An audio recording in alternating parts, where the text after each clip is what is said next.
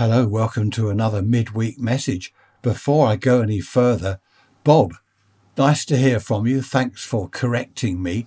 Was it last Sunday? I was saying people that spell 1 metre as in a metre length, 1.5 metres, 2 metres length, they spell it METER.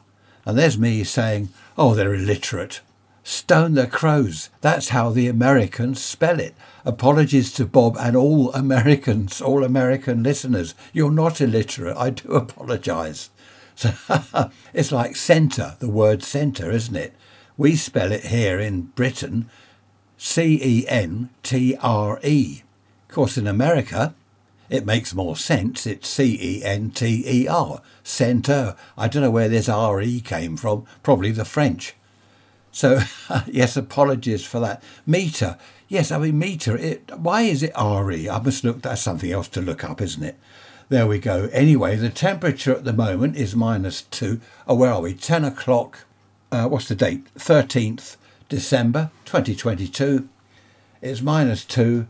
I haven't written down the Fahrenheit. I'll have to look that up. Oh, you can look that up. Ask Alexa. There we are. I've just set all your Alexas off now, haven't I? Sorry about that. Of course, also we spell colour differently, COLOUR, colour, as in our house. And in America, of course, colour, OR. Colour should be CULER, shouldn't it really? Colour. I don't know. Wasn't there something in schools where they were teaching, what do they call it?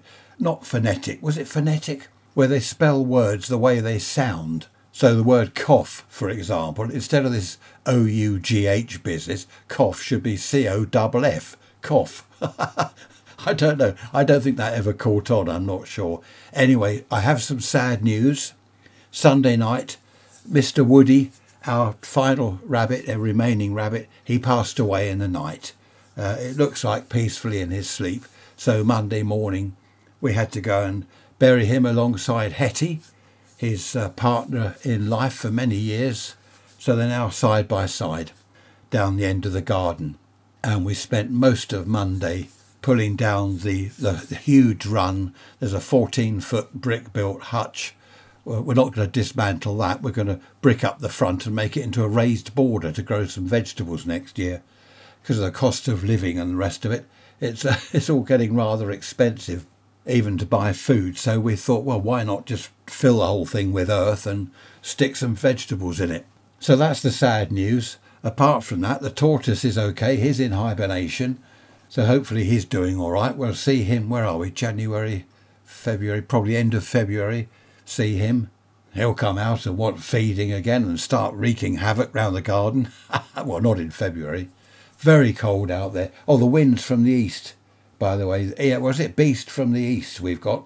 Funnily enough, the flag's blowing a hoolie, or being blown with a hoolie, but the trees over the back there, they're hardly moving. So, don't know, could be some eddy currents. Why are they called eddy currents? Why aren't they Fred currents? Fred currents. Oh dear, let's move on. Thank you for all your emails and messages. Very welcome, as always. I think I've replied to them all. Took me quite a while, but I think I've not missed out anyone, hopefully. Today I'm expecting some parcels to arrive. Trisha's Christmas presents, so I shall be wrapping those up badly. Are you any good at wrapping presents? No matter how much I try, it just looks like a mess. Now, our granddaughters, for example, and, well, all 3 daughters, they wrap them beautifully. Absolutely beautifully. I can't do it. It just looks, I don't know, the paper tears or it's screwed up. And there are sellotape repairs all over, where I've had to tape up things. I don't know. It's what's inside that counts, isn't it? It's the thought that counts. We have more train strikes. I believe now the nurses are going on strike. Is that Thursday? Where are we? Tuesday. I believe that's Thursday. You'll be listening to this tomorrow, of course, on the 14th. We've started doing our Christmas food shopping, which is beer, baked beans and bread. That's all you need. You could survive on, well, I could. Beer, beans and bread. You don't need anything else. A good, healthy diet. Do you know, back in the very early days, I don't know when, 1800s, was it? Whenever. What they used to do was drink beer because the water The water often had, you get typhoid and things, there were disease. The water was dreadful to drink in cities and towns. A bit different in the country, I suppose, where you've got a fresh stream or river or well. But the water in the cities, it was dreadful to drink. So they drank beer. How about that? Beer was the main drink that everyone had. I think they even gave it to the kids. Those were the days. No, they weren't actually. I mean, obviously you had to wash. You can't wash in beer. Mind you, there was beer shampoo, wasn't there, at one time?